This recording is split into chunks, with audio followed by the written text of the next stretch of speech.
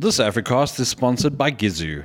Generator or UPS? Now there's another option with Gizu portable power stations. Don't get left in the dark with stage 6 load shedding and power your electronics with a Gizu portable power station available at takealot.com.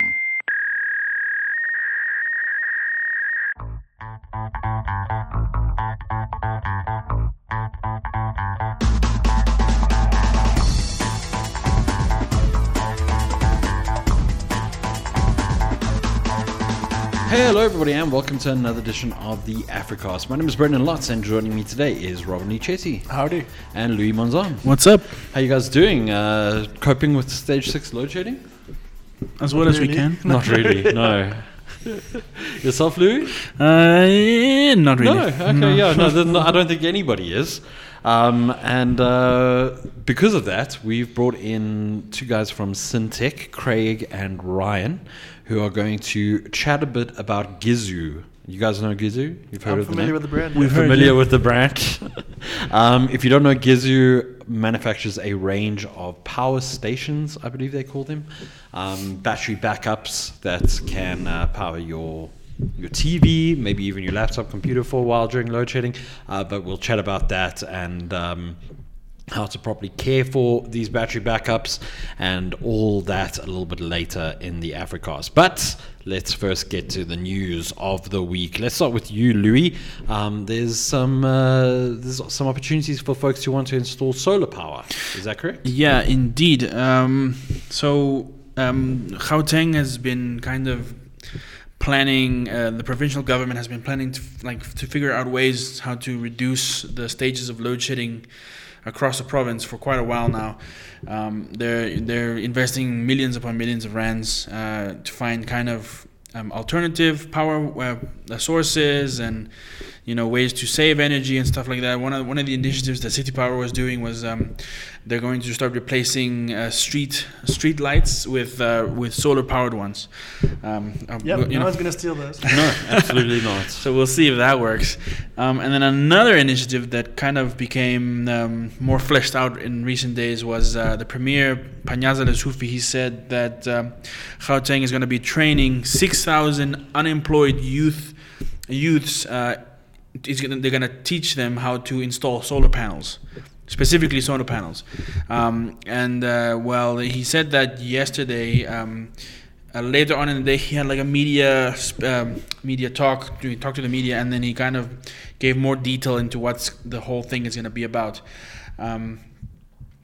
So basically, Gauteng hold on, let me find the name of this company. Gauteng, in partnership with the Manufacturing, Engineering and Related Services Sector Education and Training Authority. That's MRCETA. It's a mouthful. Will be training 6,000 unemployed youths over a 3-year period. They will be training these the youths in.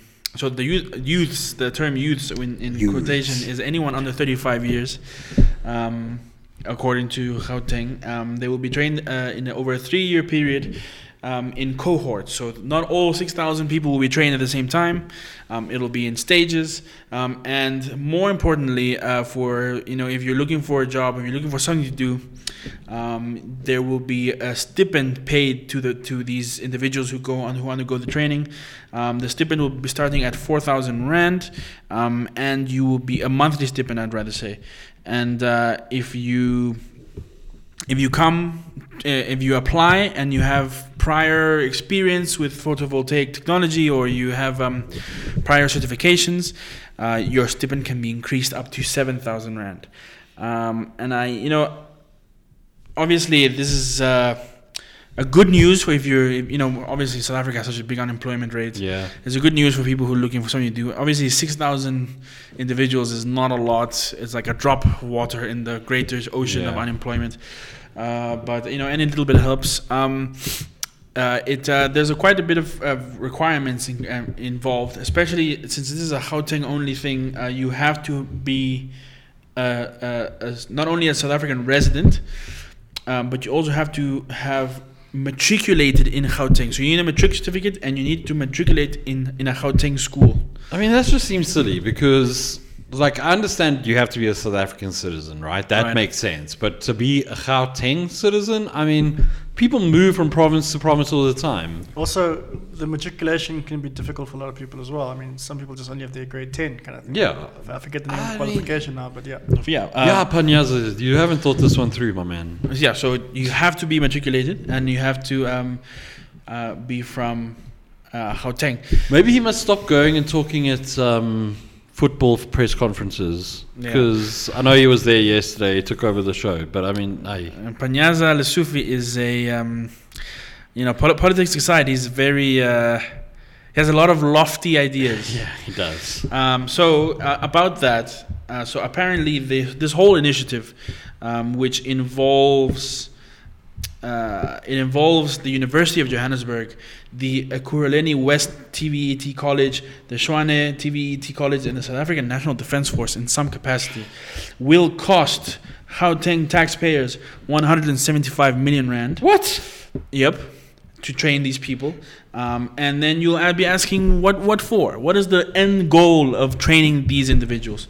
Well, the Premier hasn't really said. But what is kind of looking like is that he's him and the provincial government, like I said earlier, they're looking for ways to kind of reduce the burden of load shedding, and one of these ways is in February he mentioned that Gauteng is going to start rolling out more solar paneling on public schools, public hospitals, places like that. So, but I mean, surely that's also going to fall to a tender process, right? They're not going to hire the folks that they're just trained. I mean, it feels like that's something that's going to have to be tendered for, which is just like, it defeats the purpose of training the people. I get what you're saying. I super agree.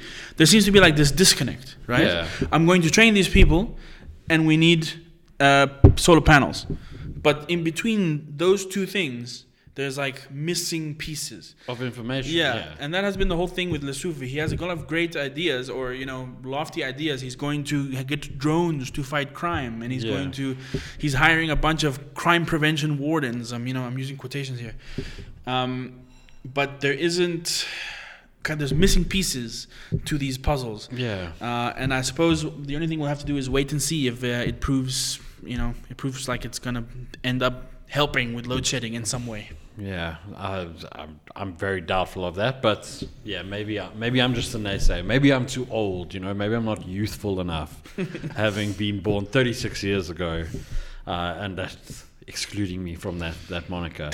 Right, before we get to some good news, let's chat a bit about some more bad news. The Writers Guild of America, if you've heard that name before, it's probably for good reason, but they embarked on a strike this week after they failed to reach an agreement with the Alliance of Motion Picture and Television Producers.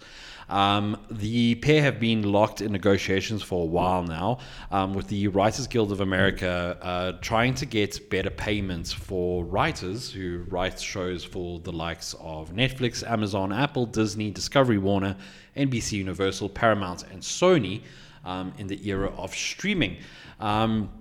Apparently, according to the Writers Guild of America, WGA, over the course of the negotiation, we explained how the company's business practices have slashed our compensation residuals and undermined our working conditions. Our chief negotiator, as well as writers on the committee, made clear to the studio's labor representatives that we are determined to achieve a new contract with fair pay that reflects the value of our contribution to company success and includes protections to ensure that writing survives as a sustainable profession. We advocated on behalf of members across all sectors, features, episodic television, and comedy, variety, and other non-primetime programs by giving them facts, concrete examples, and reasonable solutions. It appears, though, that those negotiations reached an impasse, and WGA ordered its members to down tools and go to the picket lines. So this has happened once before, notably from the 5th of November 2007 to the 10th of January 2008. And that 100-day long strike is something that is still memorable to this day, and you can see the effects of. If you go to shows that were being recorded during that time, notably Lost, Supernatural, The Office, Heroes, Breaking Bad, and Grey's Anatomy, you'll note that a couple of those seasons are shorter than they were originally intended to, and more telling, the quality of those shows was not noticeably worse off because there was a writer's strike going on at the time. However, at around that time, we saw the rise of really bad reality TV show. The likes of Big Brother and The Amazing Race were greenlit by CBS at the start of the strike in 2007. But it's a very different time to 2007. We're now in an era where streaming, the streaming wars are in full force, and subscribers are constantly asking for more, better, new content. And a writer's strike kind of hampers that. And I think that the writers actually have the studios by the short and curlies this time around. Because you can go to non-union writers, but we've seen in the past that that doesn't really work. Particularly with Lost, where they were kind of already making things up as they were going. When the writer's strike hit, they now had writers who had no idea what was going on trying to make that show work. So yeah, this could be very bad for Hollywood if they don't bow to the demands of the WGA. The question is whether they will, because it's clear that the Alliance of Motion Picture and Television Producers doesn't really seem to be all that bothered by this, because the strike is now entering a full week. Right. So yeah, I don't know if they really care, because it feels like they could literally just hire more writers for new shows, or turn to ChatGPT and have that auto write episodes for you. With hallucinations and yeah, I mean, like I tend to side with the writers on this because as a writer myself, I understand that it's an often thankless job, and people are quick to criticize you without realizing how tough of a job it is. There was a local publication recently who was sold off to questionable owners, and a couple of people who thought that they could write tried their hand at it and discovered that it was not as easy as putting a couple of words on a page. And when you're writing for TV shows and movies, it's even worse. Like your stuff is in the eyes of the public. So I tend to side with the writers on this. I hope that they get fairly compensated, that the matter of streaming gets addressed, because it does feel like content is a lot more disposable nowadays. I mean, can you guys remember what happened in the first season of Supernatural? I mean, not Supernatural, Stranger Things? No. Nope. Can you remember the last show that you watched on Netflix? Man. Finland Saga. Finland Saga. Yeah. Okay. I'll be honest and say I can't. And if I do watch stuff on Netflix, it's usually older stuff. That's true. You're going to see a lot more, like you mentioned, that kind of quote-unquote trash reality TV. Yeah. Crop up on Netflix. But I do wonder if that's even like something that people want. Because, I mean, like Netflix does make reality TV, like Love is Blind, The Circle, or a couple of others, but they don't tend to do very well. Yeah, the biggest shows are always the narrative-based stories, like Stranger Things. Yeah, and I mean, we'll have to see what happens here. Like with the pandemic affecting show production and now writers going on strike, it's not good for Hollywood at the moment. That having been said, segue. We got a new trailer this week, Robin. That's right. The trailer for Dune Part 2. I kind of prefaced my story by saying that pretty much everyone in our office loved the 2021 film. Hell of a film. It was a feast for the eyes and the ears and everything else. And like you mentioned, the film's release was around when HBO Max was kind of coming to the fore, and there were issues. The director, Denis Villeneuve, he kind of mentioned that he wasn't really a fan of HBO Max, didn't like how films were being released, and it was up for debate whether a sequel to Dune was going to happen. Thankfully, saner heads prevailed, and we are indeed getting a Part 2. Part 2 is currently scheduled for release in cinemas on 3rd of November, so I already have that week blocked out. And yeah, the Part 2 trailer, hopefully we're not going to get too much stuff. I would like for the producers or whoever's in charge of this kind of stuff to kind of pull back a bit, not show off too much. Yeah. Because we did see quite a bit in the trailer. Now, Part 2 obviously picks up at the end of Part 1. Paul Atreides is now kind of coming up through the ranks of the Fremen. His relationship with that kind of community and his is prophesied coming as Lisan El Gaib, which is the prophesied one. He is kind of coming into the fore now, as far as that story is concerned. The trailer as well also gave us a few glimpses of some new characters that'll be kind of central to the entire story. One of which got to speak quite a bit, and that was Florence Pugh, who will be playing Princess Irulan. Anyone who's ever read the Dune books will know that that princess often gives a bit of context before the start of each chapter, so it's almost as if she is telling Paul's story from her perspective. And she gets to speak a bit as well. We also get to see Elvis star Austin Butler. He's playing Fade Rather, which is quite interesting because it's a pretty brutal character. I wouldn't have necessarily pegged him. Yeah, pegged him to be doing that. We also get to see Lea Seydoux, who is one of the more recent Bond girls. She's playing Lady Margot, and I don't think we see him in the trailer, but Christopher Walken will be playing the Padishah Emperor. Okay. What? Which will be really interesting to see. That's so sick. I had no idea. We also That's awesome. got to see Gurney Halleck, which is Josh Brolin's character. Yeah. So in part one, and again, I'm not spoiling anything. The books have been out. There's no spoilers here. He's dealing with the Harkonnen attack, and then you don't necessarily know what happens, but clearly he's survived. Yeah. It looks like the gang's back. The gang's all back. They're all over the place, I think, kind of doing their own thing. And one of the, obviously, I guess the crescendo of the trailer kind of showed Paul Atreides riding a sandworm. Yeah. And you had Javier Bardem's character still kind of like talking through the process, and he's kind of pretty much verbatim saying from the novel, which is obviously a nice little nod as well. Yeah. And my man is riding the sandworm. So it should be really good. Like I said, hopefully they aren't releasing too much more footage apart from what we've seen already. Again, I'd like to, for I guess people that aren't familiar with the books, to kind of go in a bit blind. It's also just a spectacle to watch the movie, you know. Yeah. Like even like the scenes that we saw in the first in part one, were just them like talking. Like the set pieces were just so beautiful to look at. The cinematography was great. The CGI was fantastic, and like I don't want a trailer to take away from that, you know. Yeah, I think Warner Brothers has been guilty of that, especially with their superhero stuff. Oh my goodness, yeah. Just letting all the cats out the bag. I mean, even the riding the sandworm, I kind of wish that they hadn't done that. Yeah, perhaps maybe just show leading up to it.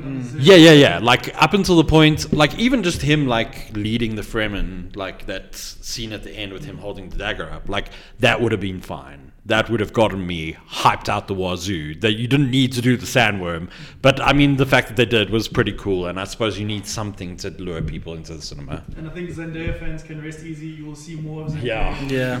And to be fair, the movie's not about Zendaya. No, it's about Paul it is. It's his story. Family. Yeah, it's his story. So when is that releasing? That's 3rd November. I'm not too sure if it's going to be leading to a part 3. I'm not too sure they can finish everything, but the fact that the Emperor isn't does lead me to believe that this might be a 2-parter. They might lean on the other books. I feel like you have to do a trilogy. I feel like that's just Hollywood thing. Especially if this one makes a lot of money, you know. Yeah, whatever Disney wants to do, Yeah, it's very good. Right, so that's going to wrap up our news. We're now going to move to an interview that we did with Syntec about Gizu.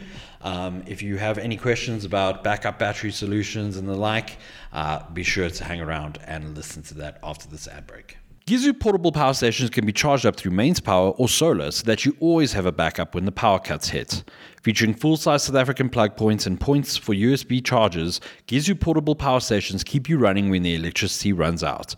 Visit takealot.com to get yours today. Hello and welcome to another edition of the Africast. My name is Brendan Lotz, and this week we have something a bit special for you. With stage 6 load shedding seemingly becoming a more and more common effect in South Africa, we thought we'd chat about battery backups. And to do that, we've brought in 2 folks from Syntec to chat about Gizu. Good morning, gentlemen. How are you doing today? Very good in yourself. Fantastic. Maybe if you could just go around the room and introduce yourselves and what you do at Syntec. Sure. I'm I'm Craig Roberts, and I'm the CEO, and I also look after a lot of the new technology. And I am Ryan Martin. I'm the co-founder, look after sales and marketing, but also have been given the job as head of R&D, which in our business is research and destruction. So anything Craig finds, I play with and try to break. If it lasts through me, we're okay for the market. So is that to make sure that it's going to survive in the local markets with the perils? If it's Ryan-proof, it's typically safe for just about anybody else. Right. So as I mentioned, stage 6 load shedding is kind of a more and more constant feature in South Africa. I don't know about you guys, but we're finding it very, very difficult to not only just manage day-to-day businesses or day-to-day goings on within the home, but also just keep business going. How have you guys found load shedding affecting your business? Have you guys had to make many different plans? Sure. Without a generator, we could not be running. Yeah. So we have a generator at the office. We also have obviously UPSs, so none of our red plugs and computers go down before the generator starts up. Yeah. But currently, because we're renting the premises, we running a generator. We are looking at new premises where we'd probably go solar and batteries. I mean, it's quite bizarre that we're living in this day and age now, right? Where as a business, you don't need to just worry about doing business. You now need to also worry about how you power the equipment that you need. It's quite ludicrous, I must say. Totally, and I think the big business can typically afford to factor it into their operations, but what we've seen is so many smaller businesses really being affected. So literally not being able to power their computers on, maybe not even lights in the stores. A lot of hair salons, for example, they can't power anything. Yeah. So it's been a huge focus for us to just work on solutions that are affordable, but able to help business to get through it and to continue operating without just being inundated with new overheads. Which leads us nicely, or segues us nicely, into Gizu, which is a product portfolio that you guys have at Syntec that you are you're the distributor for in South Africa. And they are quite wonderful little products. Thank you. So you guys have a product that kind of ranges from everything to powering a router through load shedding right up until powering stuff that's up to, I believe it's 500 watts draw. At the moment, yes. We've got some very exciting new things coming. But yeah, exactly right. I think what we've done is tried to understand what are the most frustrating problems and the biggest problems that we need to solve first. And lighting and internet and kind of essential appliances was our first step. And as we've developed feedback from the market, we've continued to innovate the Gizu range and bring in new products that are able to solve bigger needs and more complex requirements. So I think you've kind of touched on it there, is when you decided to bring Gizu into the country, was it kind of a test initially? Was it like, hey, let's bring in these smaller products first, see if it's something that the market is going to make use of, and then invest further down the line? So our first products that we brought in, so Gizu products have actually been running for some time, but the first power products that we brought in was a mini UPS. So the requirement to have internet running at home we saw as probably the first and most important device to bring in. That was roughly about 2 years ago, and then from there the product range expanded. But we knew there was a demand for a mini UPS. It's a DC-based unit, so only powering DC and not AC, and we were just fortunate to find the correct products in the right time in the market. But maybe let's rewind a little bit. So Gizu as a brand, our philosophy has always been trying to cherry pick the absolute best technology that is available and bring it to South Africa at truly affordable prices. And I think Syntec as a distributor has been around for over 20 years, and we've always, I know, it makes me feel old. our philosophy has always been to identify the best products in the industry, the best brands, and we typically introduce those brands to market and distribute them with exclusive rights. And one of the things we found over the years is South Africa's got a market which has a real appreciation for top quality products, but obviously being in Africa is a little bit more price sensitive to Europe and Americas. And so we found many of the best brands that are available globally are just unaffordable for most consumers here. So Gizu as a brand was developed by Syntec. The rights are held in our Hong Kong office with global trademarks, and we also have an office in Shenzhen that goes and visits China and all the factories out. And over the years, we found the best sources of all of these products that the factories that manufacture for the big brands bring them under the Gizu umbrella, and we can typically bring the best quality products to market at the most affordable prices. And that philosophy we then introduced with power solutions as load shedding became an increasing problem in South Africa. So something I want to just ask really is, when you first initially brought these products in South Africa, I'm sure the popular perception of a battery power bank was a UPS as I knew them growing up, where it's a lead acid battery that'll power your computer for all of 5 minutes, just enough time. And beeps at you. Constantly, all the time, with that incessant, loud, high-pitched beep. So what was it like trying to introduce something that was a bit more robust into the South African market, where I think the perception has always been that UPSs only last for 5 minutes? How would the Gizu really differ for the average South African? What was that like, introducing this product into the market? Well, it was wonderful because all we needed to do was say, well, what are the pain points and how can we make your life easier? Yeah. And so we position those mini UPSs as a much longer solution because the draw on a router is 5 to 15 watts. And so it was very easy for us to have an affordable solution that didn't beep and could run for several hours. And the market, I think the fundamental requirement is actually knowing our customers and being able to listen to what the market requires and what people really need in their lives, and not selling them what we have, but actually finding solutions that made those real world problems livable or deliver a great solution around them. I think also around that point, when we first looked at a product at a mini UPS, we had to see what was available in the market in China. And at that point, the application wasn't really for the same as our South African market for fiber. And the first unit that we brought in only had a single DC output. So you could only run either 5, 9 or 12 volts on one device. And then once we had scaled to volume, we had to go back to the factory and redesign the unit and say, guys, we need 2 voltages out, because you could have your little fiber box running at 5 volts and then your router is running at 12 volts. So once we scaled up in volume, we could go back to the factory and redesign the unit. So that's what we call an ODM, an original design manufacturer. We go back to the factory and say, this is our specification, redesign the unit for us, and that becomes an exclusive line for Syntec alone. And obviously we'd cover the cost of the mold and the cost in producing the new device. Very, very interesting. And what was consumer reception like? Were people very excited? Were they impressed at the fact that they had a UPS, which is not a UPS, we'll get to that in a second, but were they impressed that they had a backup solution that lasted them longer than a couple of minutes and didn't beep at them? I think the people that, as soon as they tested it, they fell in love. And it's to jump in, that's the wonderful thing about a product that just works as intended, is when it works as intended, people are just impressed flat out, because it's almost rare to have a product that works as promised. No user intervention, you just leave it, you can put it away in a cupboard and it just runs. So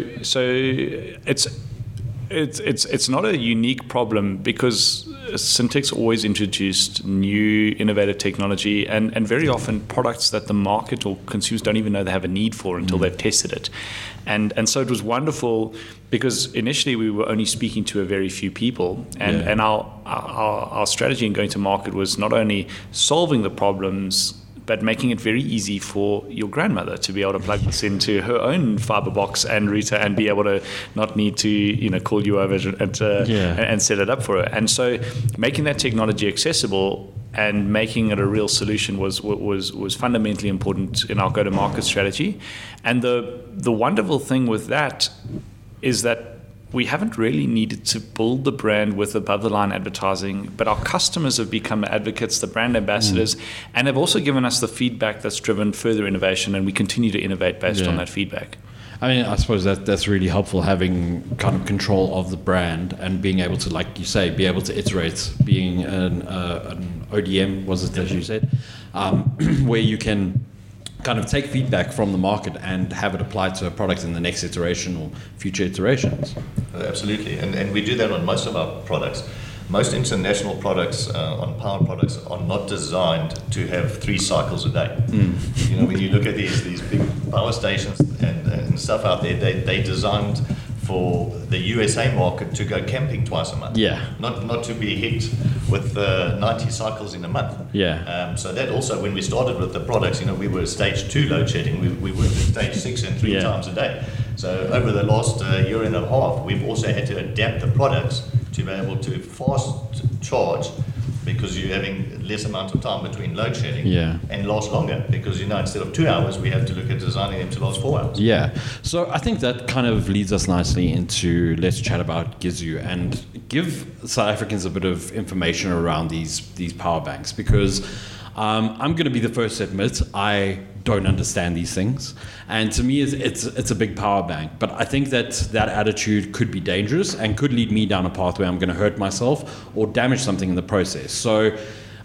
for my own kind of safety, peace of mind, I just want to chat about a couple of things. So the first thing I want to chat about is a couple of months ago we stumbled across something regarding magneto lights, where folks were leaving them plugged in and they were shorting. And this kind of led to fears about folks leaving things plugged in, and rightly so, especially with with things that have batteries. But Magneto came out and said there was a wiring fault. The situation has been remedied, but I think for me what that spoke to was kind of the danger of these big battery powered devices, because at the end of the day they are big batteries and they are storing a lot of charge, and I think that we need to treat them with the respect that they deserve. So what sort of safety things should people take into account before they purchase or bring a Gizu into their home? What should they be aware of? So maybe not only Gizu, but just any brand. And I think the important thing to recognize is that lithium-ion batteries are renowned for not being safe. You know, there's a reason you can't fly with a power bank that's bigger than 20,000 milliamps, I think. So you're not allowed to fly with them. We cannot import any of these power stations on an aircraft. We have to bring them in a container, and not just any container, a hazardous cargo container, which only certain shipping lines are able to bring in. And so, you know, the lithium-ion batteries are great because they hold their charge, they go right down to zero, they don't have battery memory, which was a problem that we used to have with the old cycles, and there's a lot of really big positives to it.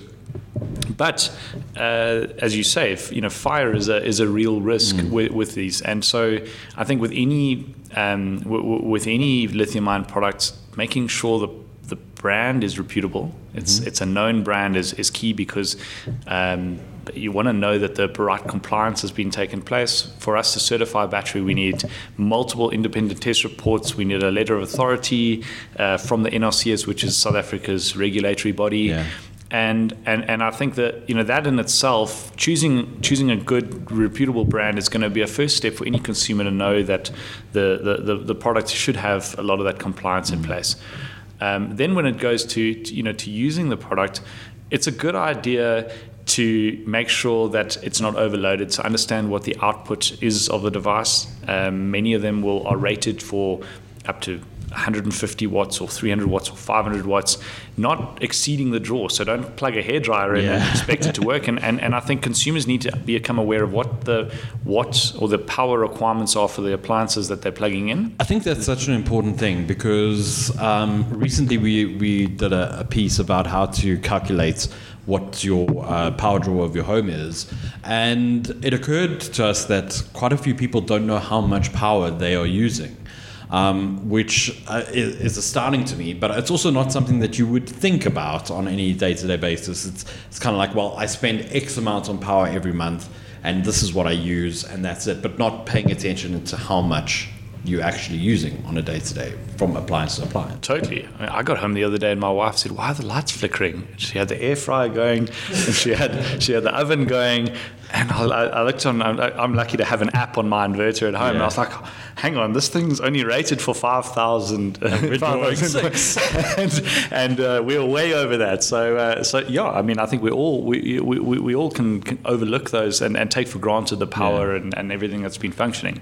So knowing what you're drawing is key. Mm-hmm.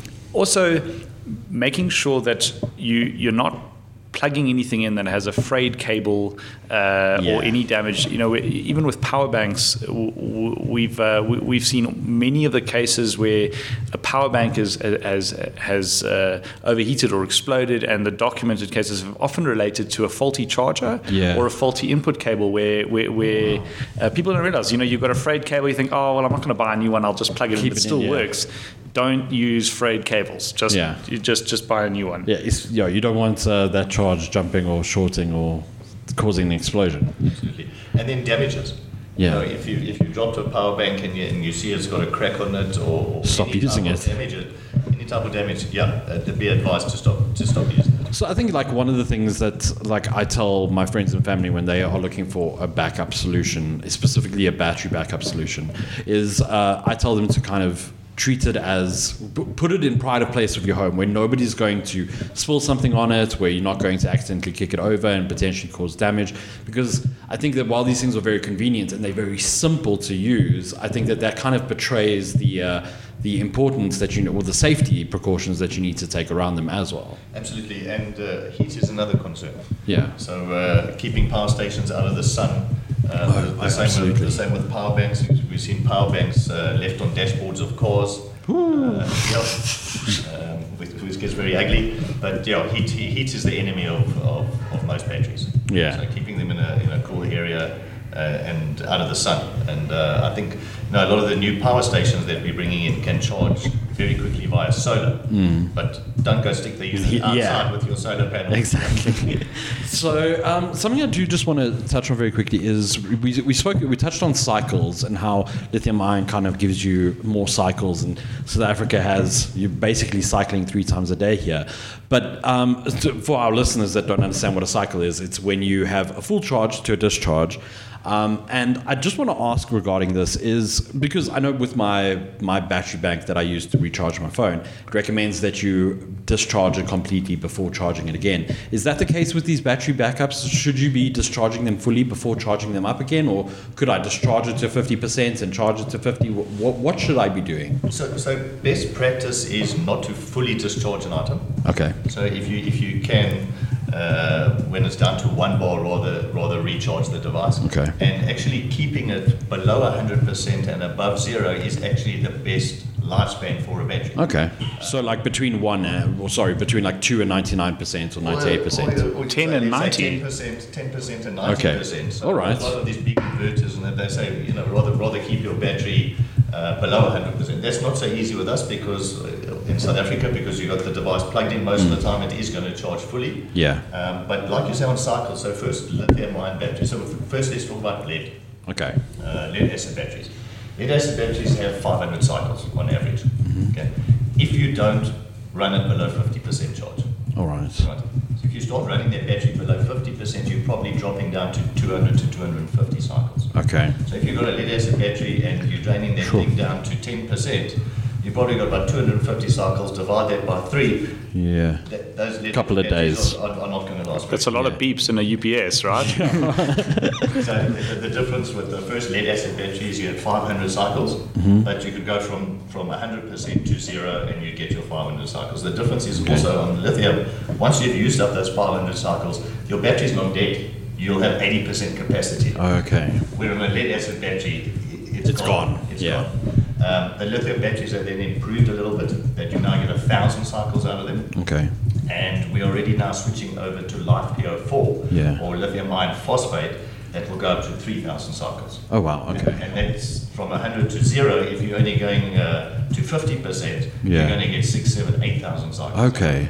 So rather buy a bigger battery than is required. What you need, yeah. Yeah, so you don't drain it as low, and then you'll get a lot more cycles out of it, and it'll last a lot. I think that's such an important point, because I think a lot of South Africans, my friends and family included, are looking to address the problem right now, which is my router's going down, and I need something to solve that problem right now. And then they buy a power solution that only lasts for 2 hours when we're in the midst of stage 6, which doesn't really help. But I like that advice, that buy something more than what you need, because I think that's such an important thing that a lot of people maybe don't realize.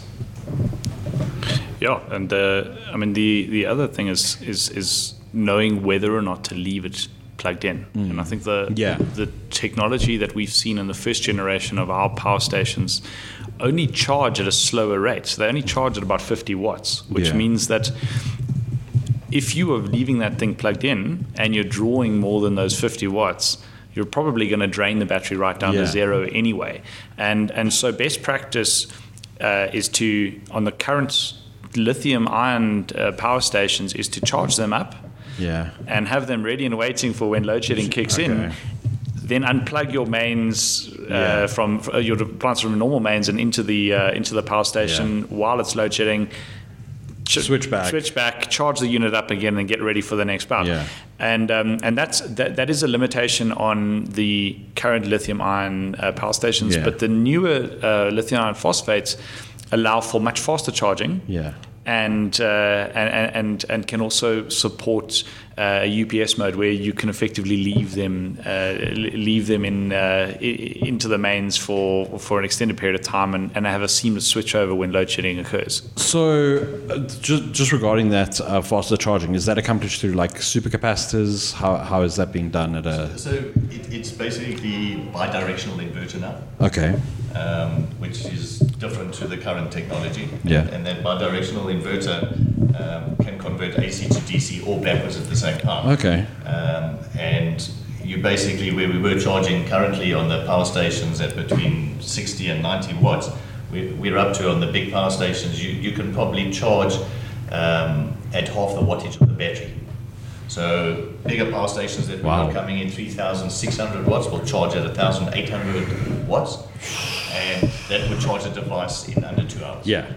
So most of the new technology will charge within 2 hours, and that's a lot of power going into the devices. So on the new power stations that we're bringing out on the bigger units, we've actually got a adjustment of the input wattage of charge. Oh wow, okay. So if you were sitting in the studio like we are now and you wanted to plug it into a plug here, but you've got an air conditioner running and you've got some other equipment, and that thing is going to charge at 1,800 watts, you're probably going to trip your power.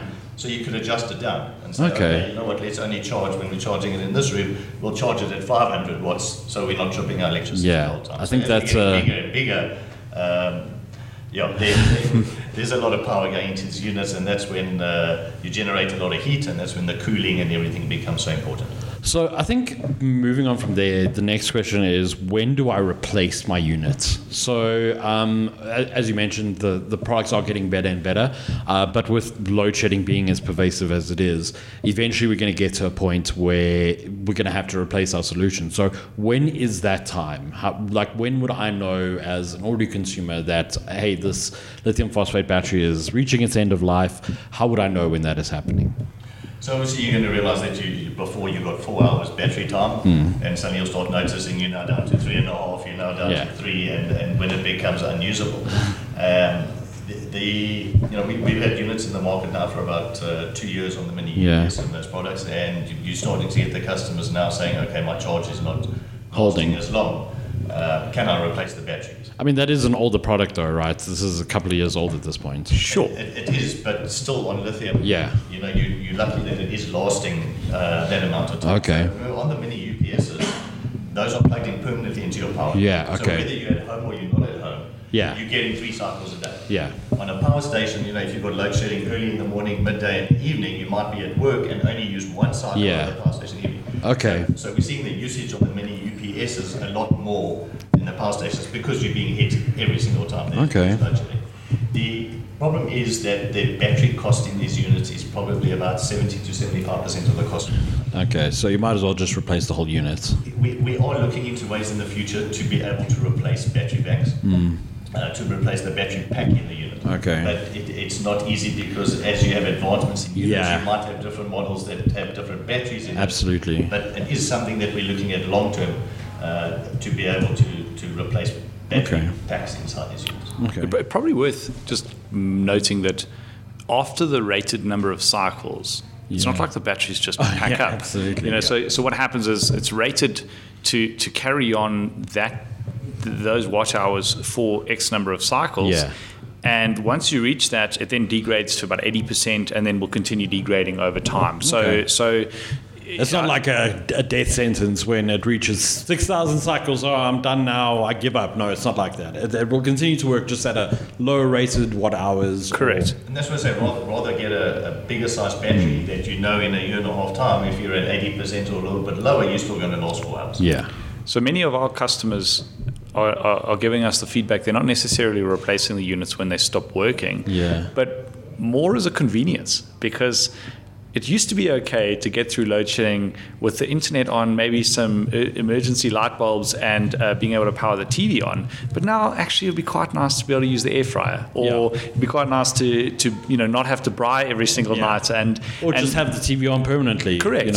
So I think as load shedding has become more onerous, we're now regularly seeing stage 6. Many consumers are saying, the solution I had was great when it was only stage 2, maybe stage 3, but now I actually don't want to have to plan a week in advance what I'm going to cook for every single meal and make sure when in the day I'm going to cook it. But being able to plan accordingly. It's kind of unfortunate, but it also kind of, I think it speaks to the we'll get on with it attitude that South Africans have, right? It's this is a massive inconvenience for everybody.